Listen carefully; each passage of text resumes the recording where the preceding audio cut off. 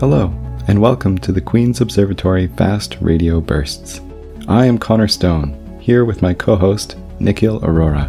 It is our mission to bring exciting space news hot off the telescope and into your ears. One way or another, the Queen's Observatory has continued its practice of sharing the wonders of the universe since 1857. Thank you for joining us in this long-running tradition. Here at Fast Radio Bursts, we will answer your questions, interview astronomers, and dive deep into breaking research. From low Earth orbit to the clouds of Venus, from Betelgeuse to colliding black holes, it's a big universe to talk about, so let's get started. And welcome back. I am your host, Nick Arora, for the Queen's Observatory's Fast Radio Burst, and here is another interview with a scientist here at Queen's. Today we have in front of us Dr. Nathan Degg. Hi Nathan, how are you doing? Magical, and how are you on this cold? I don't know. Yesterday was super cold and I haven't stepped outside today because, pandemic day. Yeah, I'm doing great. It was a cold day. First of all, to our listeners and also to Nathan, we are recording this after the new year has occurred. So Happy New Year, Nathan. Happy New Year. Yeah, I hope your holidays were relaxing and peaceful and protected. Yes. Yeah. Very, very protected. Yeah. Same thing for our listeners. We hope you're stay safe and healthy. But let's get started here. Let me give you a little bit of an introduction about who Nathan is. So Nathan currently is here at Queen's University. He is a software developer for the Canadian Institute for Radio Astronomy. Now that is a very interesting part of his job because he's working on radio telescopes that are sort of forthcoming in the near future. And those are some exciting things that we'll get to talk to Nathan about in the later half of this podcast. Nathan comes to us from Nova Scotia, so the far east of Canada. Yeah. Well, technically, weirdly enough, I do come from Nova Scotia. That's where I consider home. But technically, not technically, I was actually born in Kingston. Oh. And this is the third time of living in Kingston. We moved around a lot when I was younger. But I got to Nova Scotia in around grade 4 and then was there until grad school. Okay, yeah, there we go. Well, then you are classified as a Kingstonian, for sure.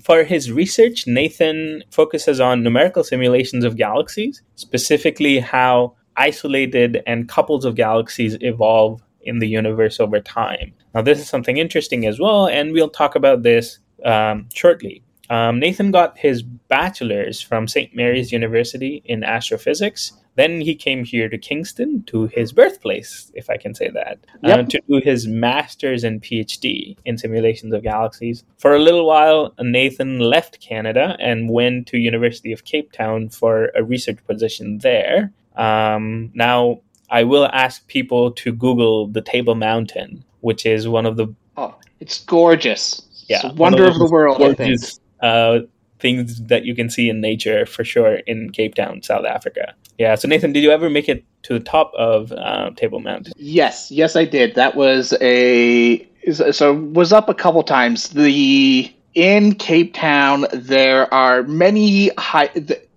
there are a lot of hiking trails. There's the easiest mountain to go up is Lion's Head. It's very common. It's about an hour or so up and down. I've seen people run it. Going up Table Mountain is a bit more effort. There's a nice way, but one day I went with a few other people and we did a more scenic route. And we did not appreciate that once you got up there, we were going to come down via a cable car. And that getting from where we made it up the mountain to the cable car was about triple the time it took just to get to the top. Wow. Sort of thing. It was a full day experience. It was a lot of fun and gorgeous up there, but tiring. Yeah, I can imagine that. Yeah, I'm a fan of the sport cricket, and in Cape Town there is the Newlands Cricket Stadium that overlooks the Table Mountain, and it's a gorgeous stadium. I was there to watch some cricket. So Table Mountain is one of the most amazing sort of natural things that I wish to visit sometime in the future for sure. But along with that, for anyone listening, if you ever get a chance, it's a gorgeous place to visit. It's a place that should, operative word here is should, be a paradise. I completely agree. But along with that, Nathan, you're also a baker. And Nathan and I are just working 2 offices down over here at Queen's University when, of course, I might add, the pandemic is not raging at its fullest. And I have enjoyed some of Nathan's baking as well. So, Nathan, did you do anything interesting over the holidays? Well, not huge. So when you overestimate my baking in the sense that I brought in an apple crumble. I have an apple crumble recipe that I make, which I did make over the holidays. And the only problem is that prior to Christmas, I only have one giant baking dish,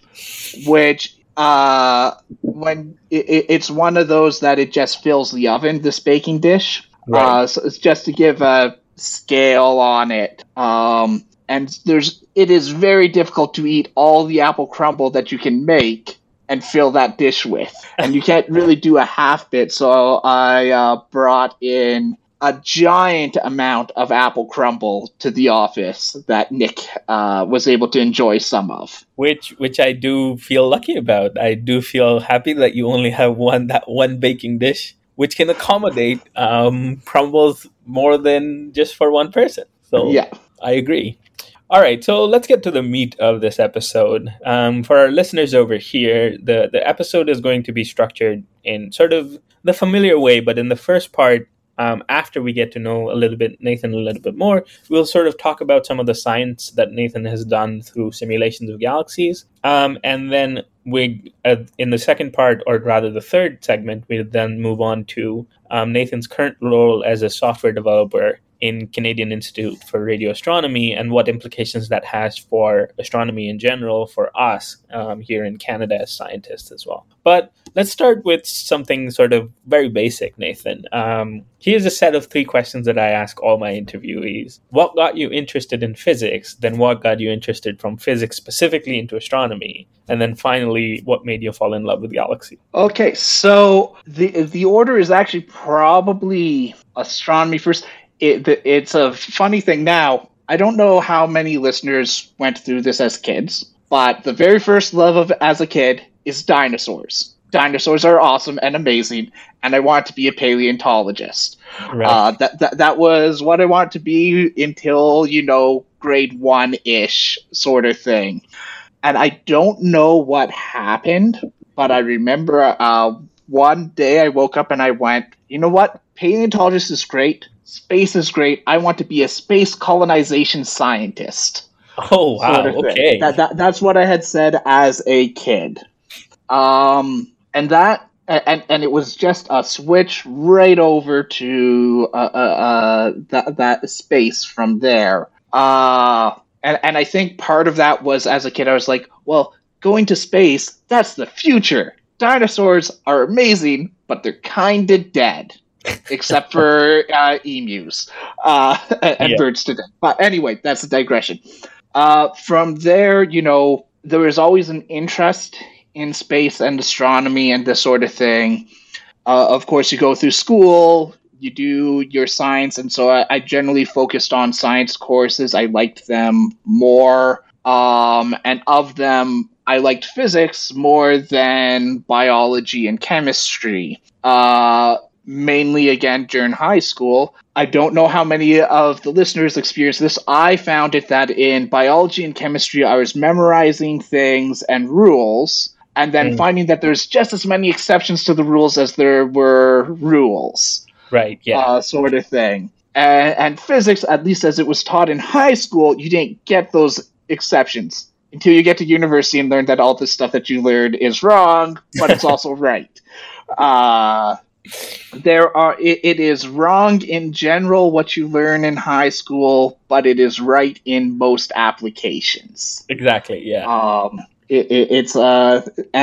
That's certainly true in chemistry and biology, but I didn't realize that until I was already deep into astronomy. Right. And then, like I said, I was always interested in space, so went to St. Mary's, which has an astronomy program, and so a lot of people, I know when you go to university who go into astronomy, you'll graduate with a degree in physics, maybe with a specialization in astronomy of some sort. At St. Mary's, you actually can get your degree in astronomy and astrophysics, which is what I did. And like I said, just going on from there is, after the first year, that's where you made your choice. And I'm like, yep, nope, astronomy is what I want to do. Then I went to Queen's and did graduate school and all that wonderful things. Yeah, absolutely. Oh, yeah, I agree. Okay, so let's start with some of your research over here and what you are a specialist of in the world. You study specifically isolated galaxies and galaxy pairs. Let's start with isolated galaxies, Nathan. Why are we interested in isolated galaxies? So I think it sort of goes a little bit about context. So again, I'm going to pretend that everybody's listening knows what a galaxy is. You have seen hopefully have seen beautiful pictures from Hubble showing these wonderful spiral things. Of course, they're much more complicated than that. That there are spirals, there are ellipticals, which are just giant balls of stars, maybe some gas and dark matter and all this sort of thing. Galaxies, unlike stars, are crowded in the universe. So, what I mean by that is that the chances of two stars hitting each other, two random stars that didn't form in a binary pair, because of course stars can form in binaries, but ignoring that, two different stars from different stellar systems the probability of them running into each other and hitting each other and colliding, it's just super rare. Yeah, it's almost impossible. Galaxies typically form together and they fall into each other and they're running into each other all the time. Yeah. So isolated galaxies, the definition of isolation is a very nebulous definition sort of thing. And I say that it's nebulous because when you have a galaxy, there are all sorts of things that are around it. You have globular clusters, so these are tightly bound clusters of stars that almost every galaxy has. There are often dwarf galaxies, so small mini things that are orbiting it. So the Milky Way has, I can never remember, 30, 40, 50 things in the system. But they'll often also form in groups where there's also large galaxies. So with the Milky Way, we're in a group with Andromeda, which is easier to see in the southern hemisphere. And then they're often in clusters. So that's even larger than groups. So an isolated galaxy wouldn't have a large pair. So it wouldn't be quite like our galaxy, because we do have Andromeda as a friend who will eat us, or we're going to eat Andromeda. It's not clear, depending on your mass scales, whether Andromeda is twice the size or the same size as the Milky Way. But they're going to merge together. And for Milkdromeda, by the way, I'm sorry, Nathan, to jump in over here, but I always like to point out when we talk about the future collision of Andromeda, about the final name of Andromeda in the Milky Way system, which is Milkdromeda, sort of an evidence of how bad astronomers are at naming things. Oh, they're the worst. Just the worst. But, sorry, continue. So when you want to study a galaxy and you want to figure out what's going on, a lot of galaxies, they're in these interacting systems, or soon to be interacting, or has interacted with something. And those interactions do all sorts of things to a galaxy. They can distort it, they can rip stars out of it, they can stick together, they can set star formation going, they can remove gas from the system. If they're inside a cluster, the cluster environment, because there's gas inside a cluster that's less dense than the gas inside the galaxy, but as it plows through it, there's still this gaseous collision which removes gas from the galaxy. And there's a lot of complicated effects once you start running into things. Yeah. An isolated galaxy, again, for various definitions of the word isolated, doesn't have those effects, and so you can isolate a little bit more of what you're trying to study. Yeah. I'm generally interested in dark matter. What's the dark matter doing to the galaxy? How is it distributed? And so if you've just had a collision, the dark matter is going to be disturbed in some strange and wonderful way. If it's nice and isolated and there hasn't been a collision in a while, then you can really see what is the dark matter doing, how is it pulling things around. You can look at what happened after the star bursts. Where did the gas go? Did it fall back onto the galaxy? Did it get blasted out into the the void of space, if it's an isolated sort of thing. Right. And so when you're doing that sort of thing, that's what isolated galaxies are useful for, is giving you that baseline. And then when you have that baseline, then you can go back to those interactions and see what the effect of those are on isolated galaxies. What are the extra things that it's doing that are unique to the mergers, unique to interactions that aren't from just evolving by itself. Right. So on to the core, Nathan, you're trying to answer the whole question about nature versus nurture, right? Where nature is something that happens almost inside you as a galaxy, and nurture is something that happens by your peers or the things surrounding you. And so what you're trying to say is how much of the galaxies that we look at today, how much of that has been caused because of just nature itself,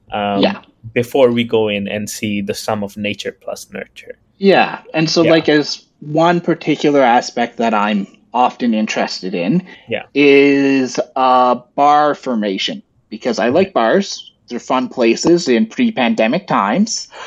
But in the context of a galaxy, if you look at these pictures of spiral galaxies, you usually see it's a spiral galaxy, so there's spiral arms. But sometimes you'll see the sort of rectangular-ish elongation in the picture of the stars. And that's called a galactic bar. The Milky Way, we think, we're very, very confident that there is a bar in the Milky Way. This bar has a number of effects, and the question is how do you form a bar? And it's an interesting problem because you can form a bar in multiple ways. A bar can form by itself in the gravity of the galaxy. But you can also have a galaxy that wouldn't necessarily form a bar and then have an interaction with a satellite that forms a bar, sort of thing. Absolutely. So it becomes a really interesting problem, as you said, this nature versus nurture. Sometimes in astronomy, we'll use the terms secular versus environmental. I really don't know why we pick those terms, but secular is the galaxy itself. So and nature. Environment is any sort of interaction, anything that's going on around it. Agreed. Okay, so I think that then from isolated galaxies, we can just almost naturally move to what your second expertise is, which is pairs of galaxies. And as you pointed out, galaxies are crowded. There are just so many of those in the universe. Why are we specifically interested in pairs of them? Well, again, the reason why I deal with pairs is sort of it's why you deal with isolateds as well, which is that it's simpler than full Bohr clusters. Right. So again, if you think about the level of complexity, galaxies are complex, but I'm going to pretend that they're simple for this analogy. If you think galaxies are simple, galaxy pairs are the next level up in complexity. There you've removed your effects to one other thing or a couple things, depending on your scales of this interacting pair. Then there's a further level of complexity once you start talking about groups, because again, we have Andromeda in the local group, which, Nick, I know you study a lot. But you can't forget that we also have M33. Is part of it, and we have the Magellanic Clouds, which are important for the Milky Way. the next level up is clusters of galaxies. So there's things like the Virgo cluster, which has thousands of galaxies, I think is the number. I can never remember that. Yeah, it's about like 2,500 or something like that. Yeah, 2,500 galaxies all packed together, interacting with each other. Yeah. But beyond just the interactions with it, there's inside the cluster, there's cluster gas, and that has its own effect as well. That's not just from two things interacting. So pairs give you that step up in complexity where you can really see what happens in a particular interaction, and you can isolate that from what would happen when you have multiple interactions, sort of thing. Yeah. If you were an analogy, a terrible analogy that I am making up on the spot is if you're studying a galaxy by itself, that's dancing by yourself. Wonderful. If you're studying a pair, now you're talking about maybe two people dancing together, doing a waltz or whatever. Yeah. And a cluster, now you're in a mosh pit sort of thing. It's a lot more complicated inside a mosh pit than and it's not to say that you can't try doing a waltz inside a mosh pit, but the two of you are going to get bumped around a lot. Yeah, absolutely. For sure. In there. It's a terrible analogy, but it's a fun one. Yeah. Okay, so on that note, I think this brings us to the close of the first segment.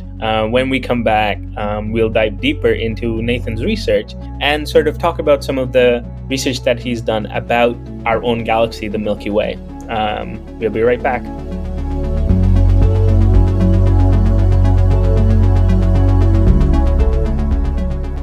Hello, Connor here. I'm just stopping by to let you know that the Queen's Observatory is always here to answer your space questions. You can find us on Facebook, Twitter, or YouTube by searching for Queen's Observatory and looking for our logo. There will also be links to all of our online channels in the podcast description. We're always happy to talk about the universe, and if you ask a really big question, we just might have to do a podcast about it. That's all from me. Time to learn more about our amazing universe.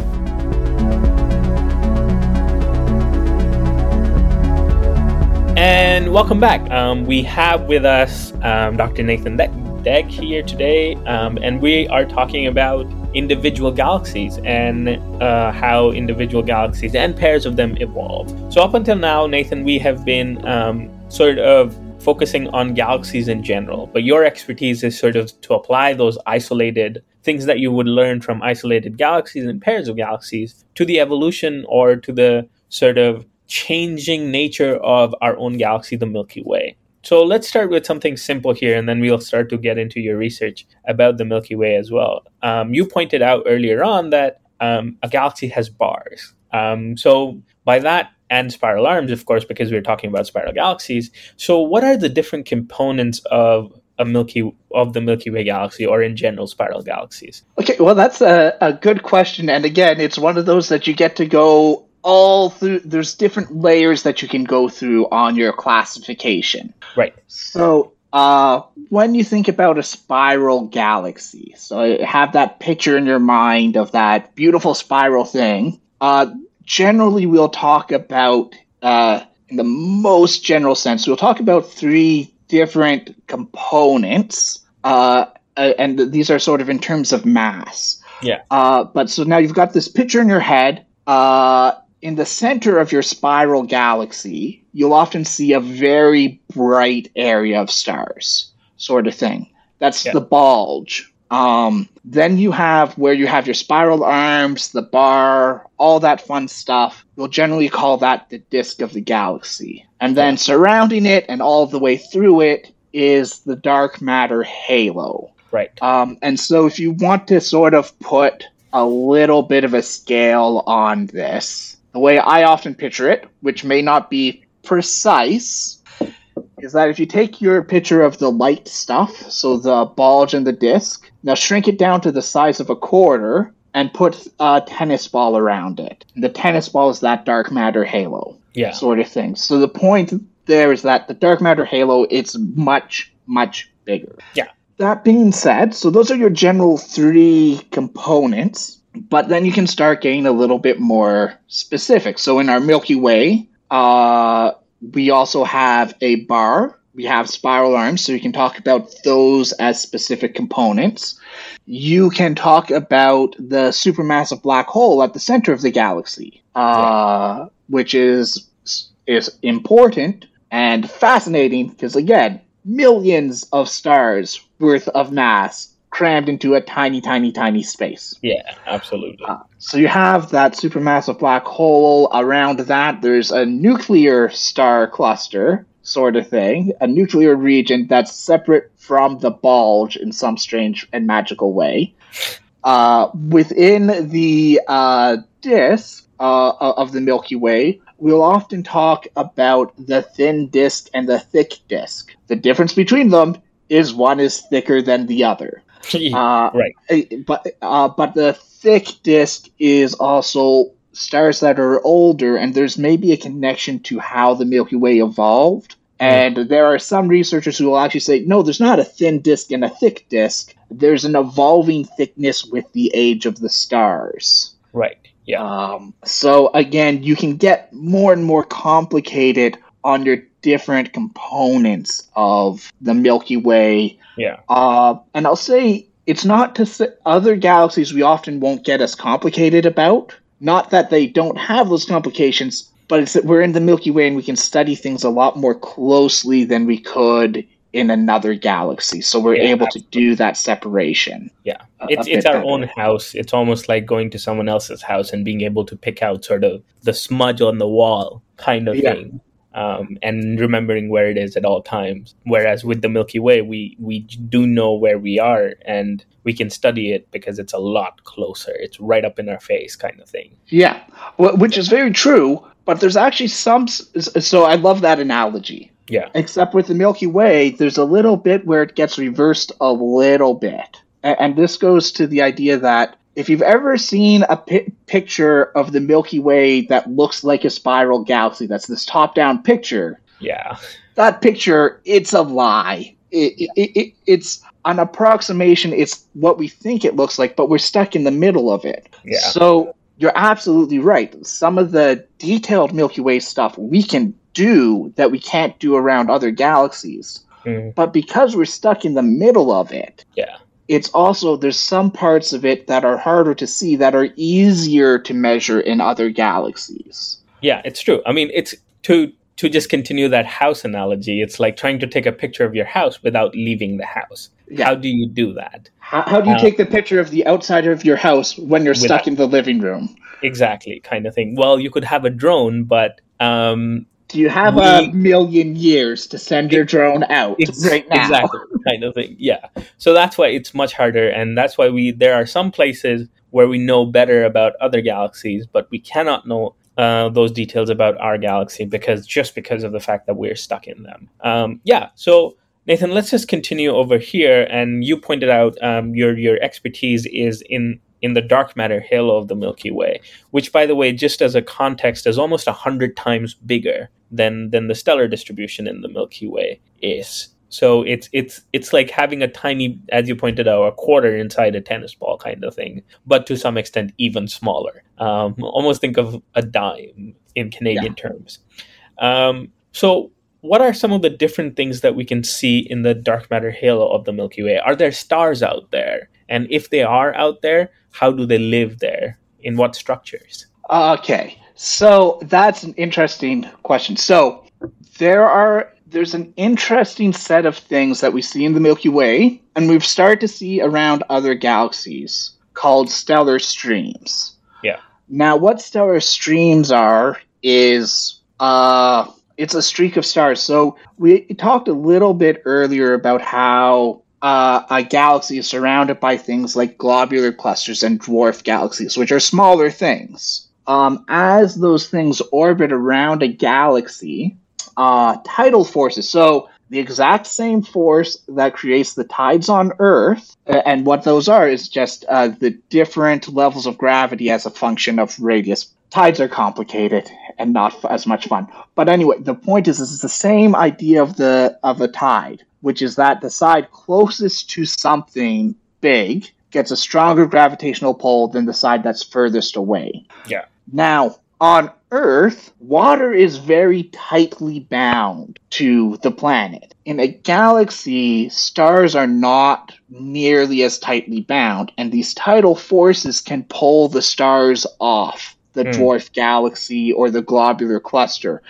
And it's maybe worth having an idea of the scale here. When I'm talking about a dwarf galaxy or a globular cluster, I'm talking about things that are 1,000 to 1,000,000 times less massive than the Milky Way. Yeah. They're still massive. These things still might be 1,000,000 solar masses, and that's that much less than the Milky Way, sort of thing.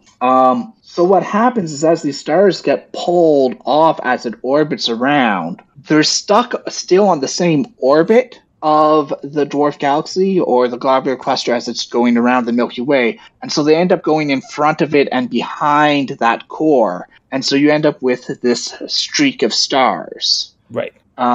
So that's what they are. They're interesting for a number of reasons. Yeah. So stellar streams, where they can tell us about where they came from. Did they form with the Milky Way? Were they brought in by an earlier interaction? But when I was working on them, one of the things that I was interested in is what does the dark matter halo look like? So, imagine now you're in a locked room with an invisible animal. Could be an elephant, could be a moose, could be a lemur. You don't know what it is. It's an invisible animal. And I ask you, how are you going to tell me what type of animal that is? What would you do? Well, if the animal doesn't bite, I'm going to go touch it. And based on what I feel, I will tell you what it is. Yep, so that's a great idea. I think it's a fantastic idea. Given now that the I'm animal is not a can't predator, touch it. because I don't want to die. Yeah, but let's go say that you can't touch it. Is there another way? I would make noise,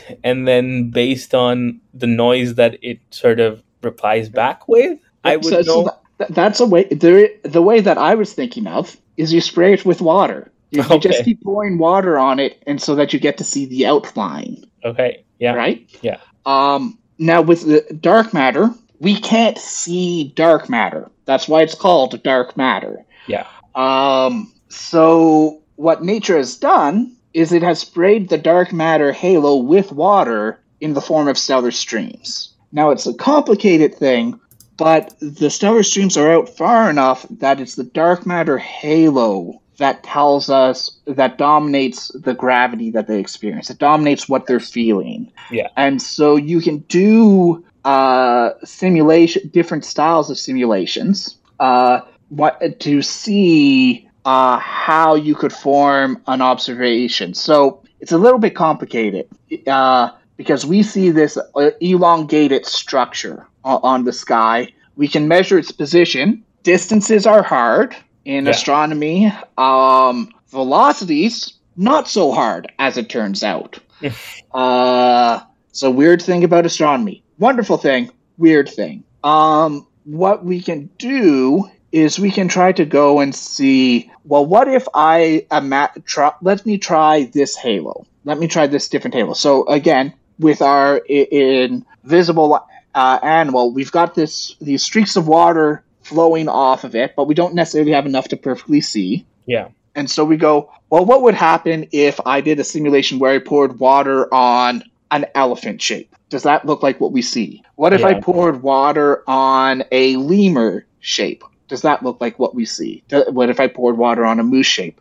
So with this is we try different models of the dark matter halo. We can make it a bit bigger, a bit smaller, a bit more massive, a bit less massive. But we do have constraints. We can't do... There are other observations beyond just stellar streams that you have to consider. Yeah. You at the end of the day, you do want to end up with something that looks like the Milky Way and not... Yeah. And then you go, I have this, and I'm going to do a simulation. I'm going to make a mock stellar stream inside this model. And you take a look and go, did it look like the real thing? Yes or no? Yeah. And if the answer is no, then you go and try another one, and you try another one, and you keep doing that until you get something that reasonably resembles the stellar stream that you're trying to model. Okay, great. Let's move on to sort of the big picture questions with respect to stellar streams over here. You told us how the stellar streams actually get created and how they interact with the dark matter halo. How do they sort of co-evolve, if I can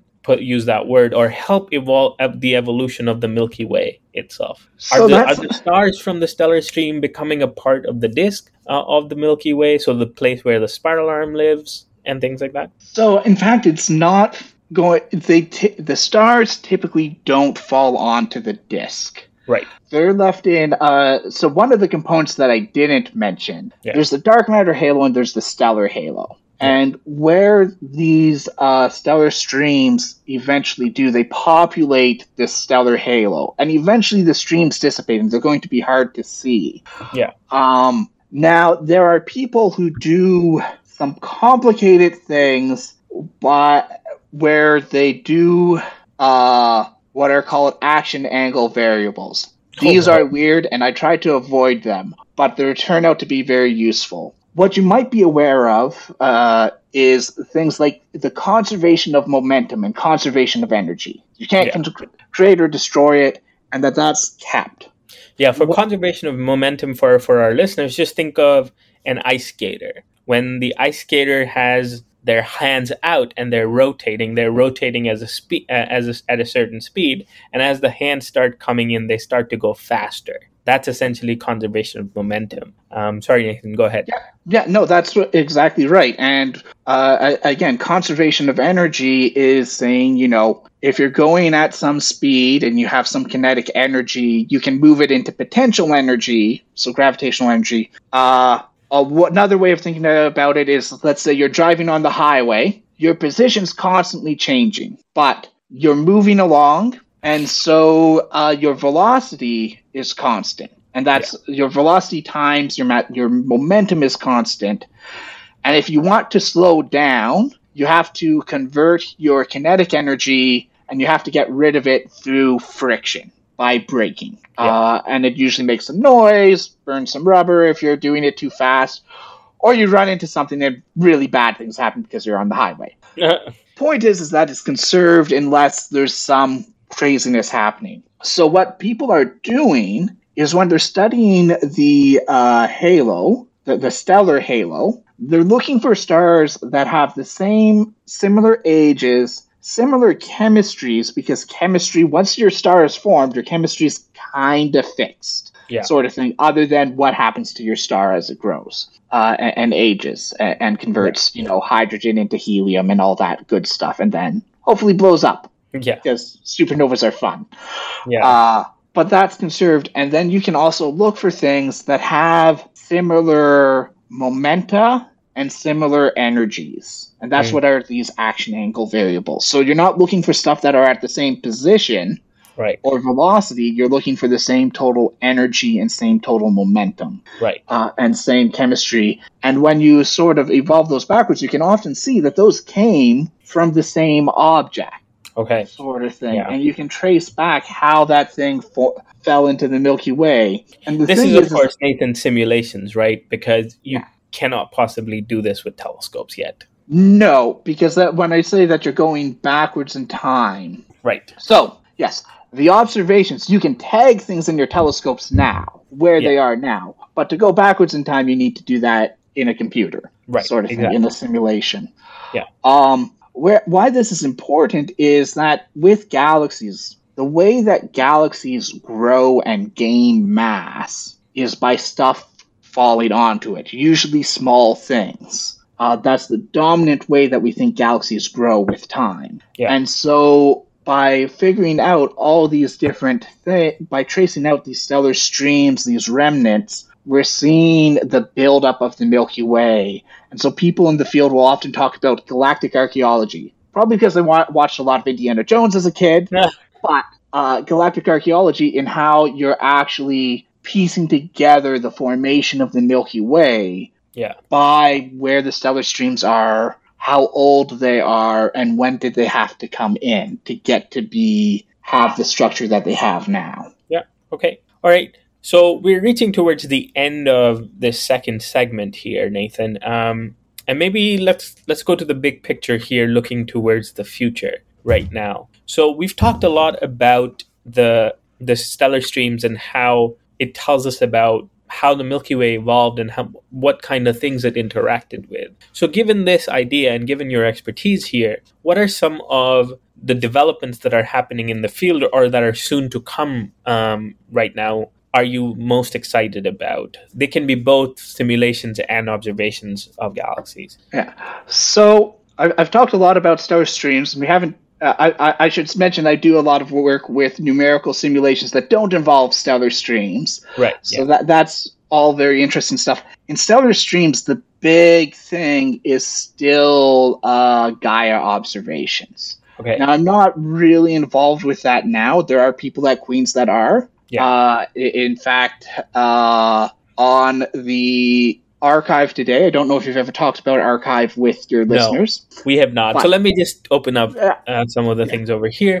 Gaia is essentially a telescope that was launched in the late 2000s, and it has been up there for about, what would you say, 5 to 7 years now? That sounds about right. I think it's data release 2, data release 3. As I said, I'm not using it a lot, but it's super cool in what it's doing. Yeah, it is trying to measure the positions of about 1 billion stars within our Milky Way. Just as a reference, previously we knew about a few thousand of them, a few 100,000 at the max in the older generations of this telescope. So Gaia is trying to sort of blow the current number out of the water, and some of the results coming out are really interesting with respect to how the Milky Way evolved observationally. Yeah, and so in astronomy, we write papers and publish them, and that's how we circulate knowledge.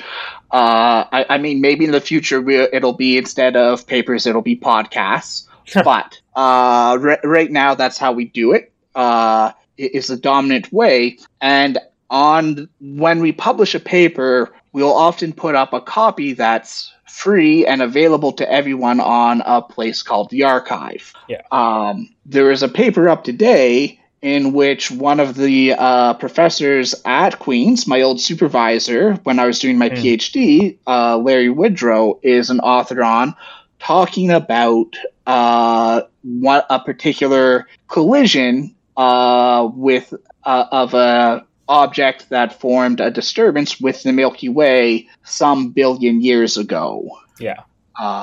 And this was done using simulations and also observations, and doing something with called the Milky Way at Home, where they're doing distributed simulations of the Milky Way, which is also really cool. It's something that anyone can actually sign up to do, this Milky Way at Home type thing, where when your computer goes to sleep, it goes and will use some cycles to help out people just studying the Milky Way. The Milky Way, yeah.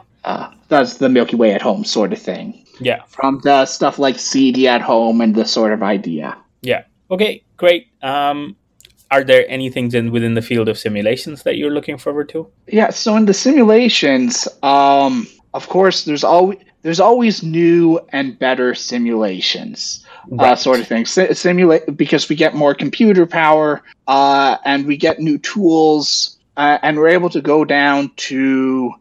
to look at bigger things with better resolution in simulation space. Simulation space is a magical space where you're allowed to look at different effects, but there's a lot of approximations that happen, particularly in N-body simulations, which is an area that I work on. One of the questions that people have about the Milky Way that there's been a lot of research on, and there's different camps, is how did the bulge of the Milky Way form, sort of thing. So you've got this ball of stars. You can form right at the center. Yeah. And it's a pretty significant chunk of the Milky Way, again, relatively speaking. You could form that sort of when the first version of the Milky Way forms. So that's called a classical thing. That's been there, always been there, sort of thing. Yeah. There's another mechanism for forming a bulge, which is called a pseudobulge, which is it forms out of the disk spinning. So as you grow a bar, you end up moving stuff into the center of your galaxy and form a bulge. And when we look at other galaxies, we can sometimes distinguish between whether something has a classical bulge or a pseudo-bulge. In the Milky Way, it's not clear. This is one of those things where, because we're stuck inside, it's actually harder to measure than it is sometimes in other galaxies. Yeah. And so some work that I'm involved in is doing some isolated simulations of the Milky Way. So treating the Milky Way as though it's itself and nothing's falling on it, and looking at if I do a simulation with a bulge in the center initially, or doing a simulation without a bulge and letting it form one, are there signatures in there that would let us distinguish between the two scenarios? Could we tell the difference from what we see of the bulge that would let us confirm, is it a classical bulge or is it a pseudo bulge? And that, again, it tells us about how our galaxy formed, how we came to be. Yeah. Cool. Okay. So I think this is a great place to stop for a break. Yep. When we come back, we're going to talk about Nathan's current job at the Canadian Institute for Radio Astronomy. We'll be right back.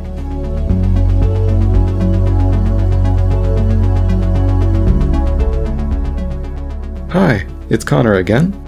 While we are really proud of our content at the Queen's Observatory, we would be remiss if we didn't mention some of the other great resources out there. The Macdonald Institute, the Royal Astronomical Society, and the Astronomy on Tap programs are all very enthusiastic about bringing the universe down to Earth. Links to these online programs will be available in the podcast description. And with that, let's get back to this fascinating discussion.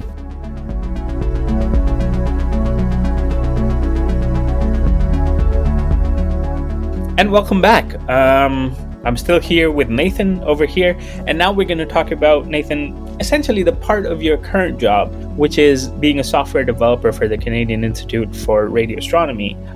This institute is essentially a new institute, as far as I know, in Canada, and it is established here in Canada because we're awaiting the start of this really good telescope, a radio telescope called the Square Kilometer Array. So Nathan, let's just walk through sort of some of the basics of SKA, or Square Kilometer Array. What is SKA? So SKA is, as you said, the Square Kilometer Array.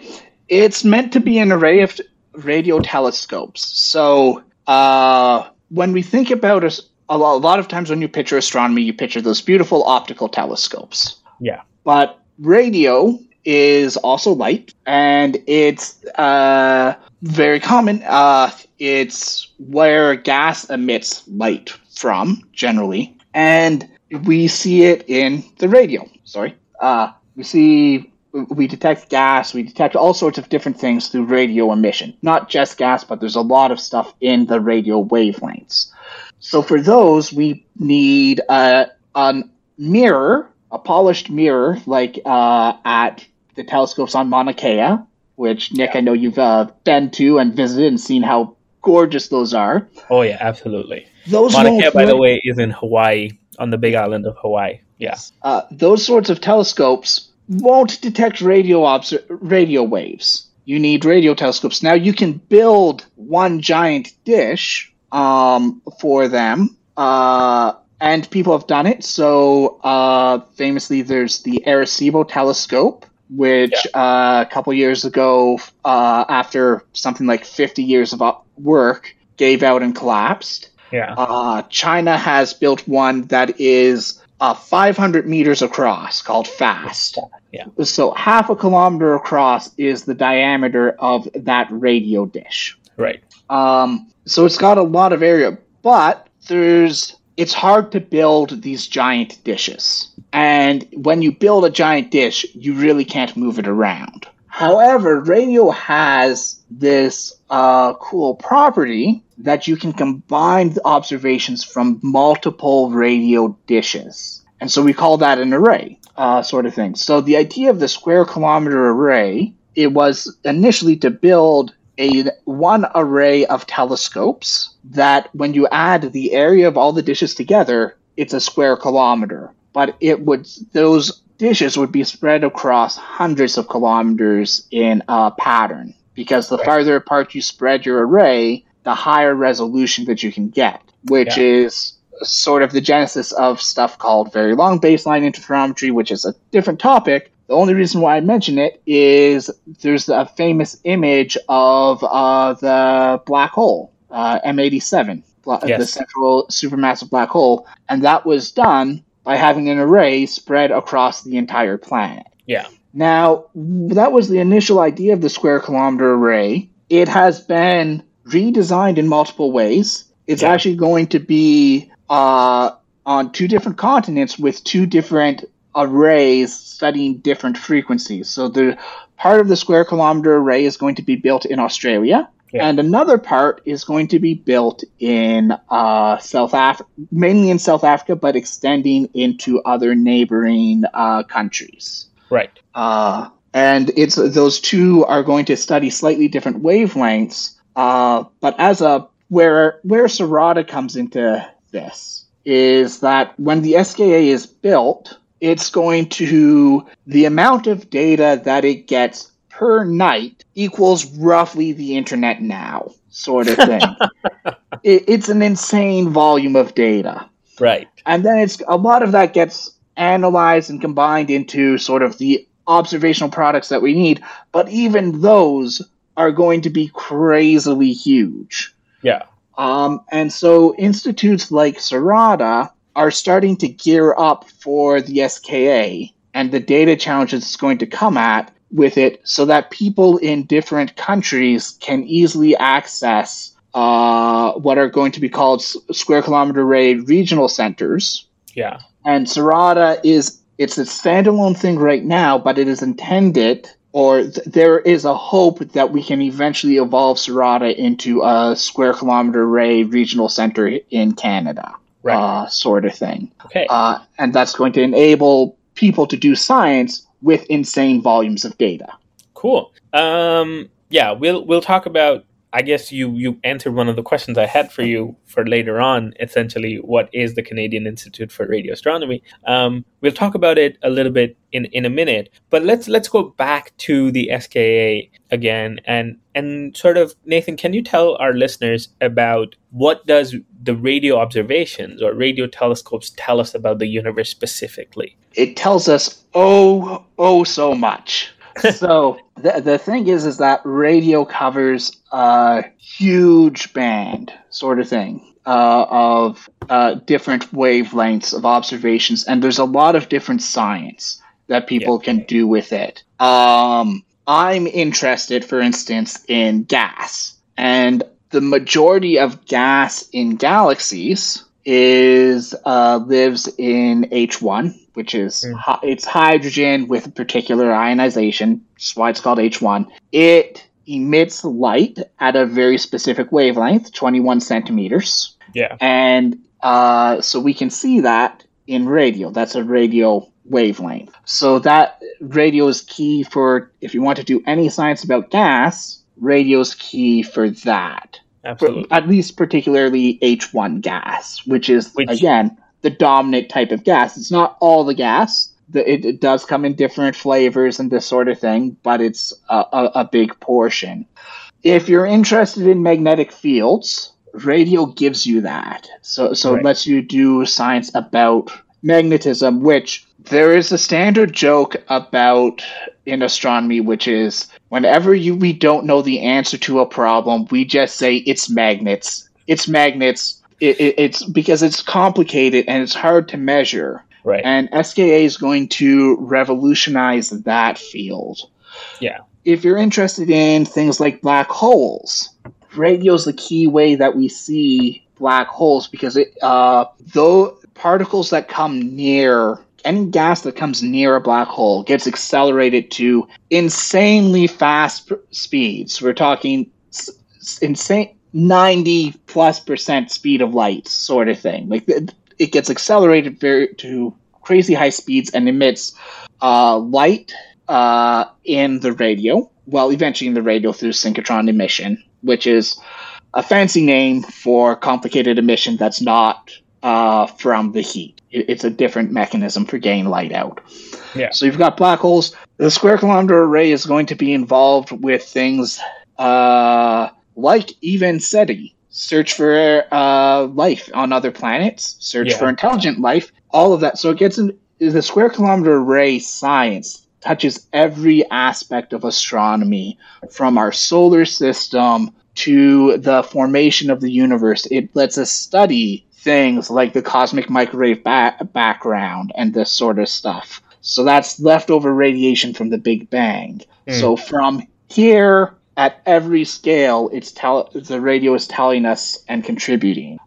So it's sort of, what are the missions of the SKA? It's one of those everything, which is both a good thing and a bad thing. It's a great thing because it can tell us about everything. It's a bad thing because it means that it's very complicated and a lot has to go into it. And a lot of time has been spent designing and building it and testing things.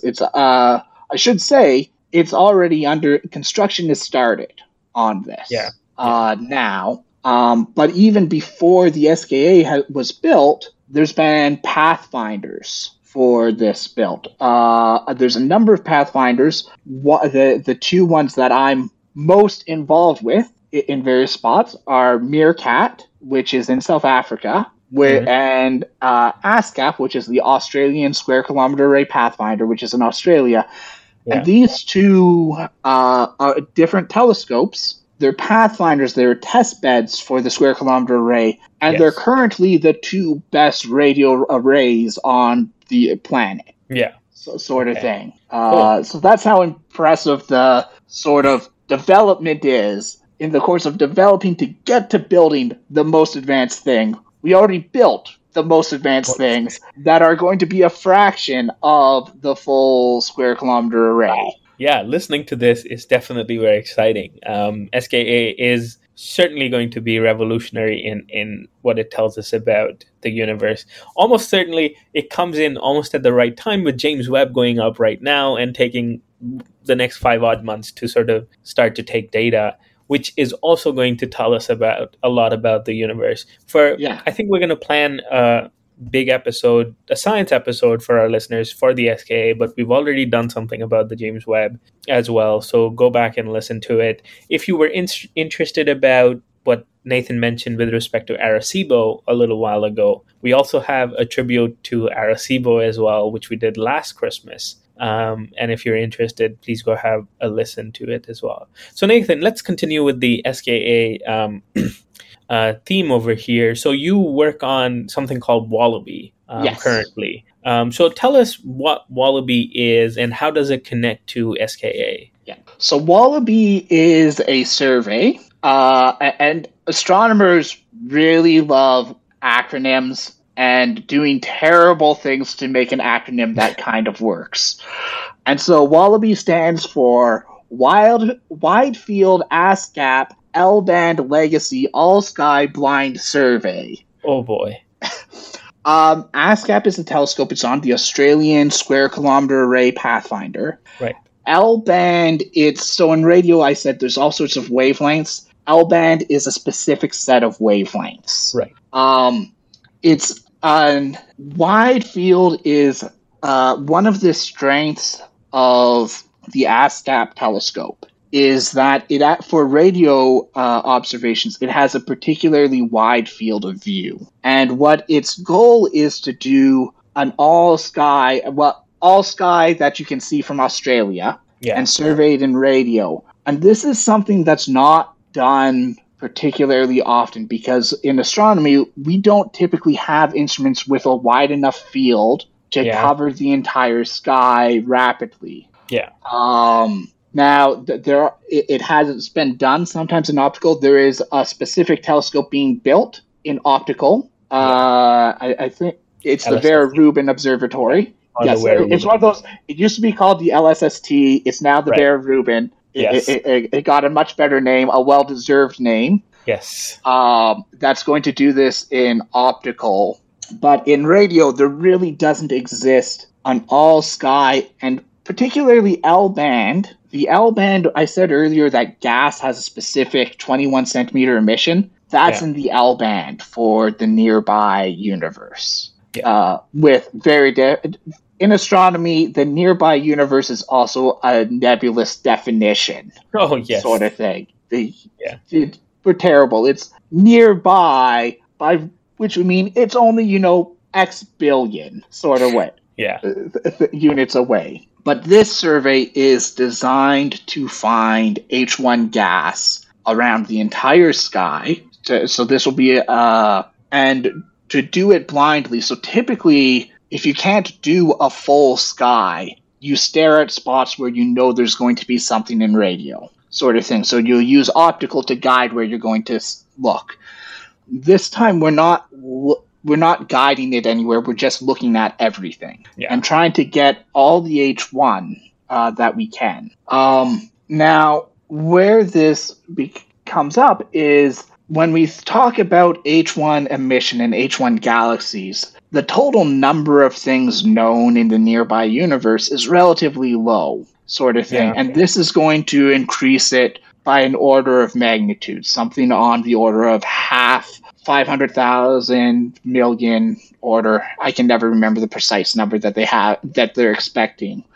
Right. Where I come into this is when we talk about H1 galaxies, a lot of things are what we would call a point source. That we know it's there, but all the gas is stuck inside a pixel, sort of thing, or a beam.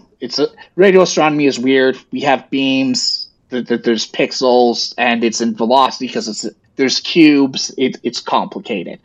Key thing is that a point source is stuck to, it's a point. Wallaby is going to get resolved galaxies. Right. And so the number of resolved H1 galaxies that we have is on the order of 1,000-ish, sort of thing right now. Wallaby is going to get us on the order of 30,000. Yeah, and that's just because for magnitudes more. Yeah, that's just because with respect to H1 and having multiple pixels for one galaxy takes a very long time. It can take hours to get that data. And Wallaby is trying to get it for the first time for a lot of galaxies. Yeah, and this is because ASCAP is both far more sensitive than previous telescopes and has this wide field of view, so it can cover a lot of the sky quickly. Yeah. Okay. Perfect. Nathan, we're reaching towards the end of our time with you. And maybe this one last question that I have, which our listeners certainly appreciate for all our scientists, is what is one advice you could give your past self as a scientist before you were starting out research? That's a good question. The biggest one is never get discouraged, sort of thing. In the sense, a lot of stuff is going to fail, but it's going to fail in an interesting way. I have a story of galaxies that blew up for 6 months of my master's. My galaxies kept exploding in my simulations. And we learned stuff from that. And you constantly learn things even from your failures. And being a successful scientist, it's not necessarily about how smart you are or anything like that. It's about you just be persistent and you keep working at it, sort of thing. I stand by anybody can be a scientist. Everybody is a scientist in some way, shape, or form. It's just a way of learning about the world and learning about the universe and our place in it. It's a methodology. And so it's not about how smart you are. It's just about you keep working at it. Bit by bit. And the most successful scientists are the ones who just kept working. Oh, that's a very good advice, Nathan. Thank you for coming along today and sort of talking us through the Milky Way and some of the bigger revolutions coming in the field of radio astronomy, for sure. I think that was a good place to end. Thank you once again, Nathan, for coming. Well, thank you for having me. And I hope you're all having a fantastic start to the year. That I echo that as well from Nathan. This is all from us here at the Fast Radio Burst, and we will see you next time. Bye. Bye. Thanks for listening to the Queen's Observatory's Fast Radio Burst. We hope you enjoyed this walk through the universe. If you have any questions, don't hesitate to contact us via email at queensuobservatory@gmail.com. You can also follow us on Facebook and Twitter as the Queen's University Observatory to stay up to date. If you like this podcast, you can help us by leaving a review and sharing it with your friends. This will help us become more visible and spread the wonders of the universe to more people. That is all from us. We'll be back again with another exciting topic in astronomy.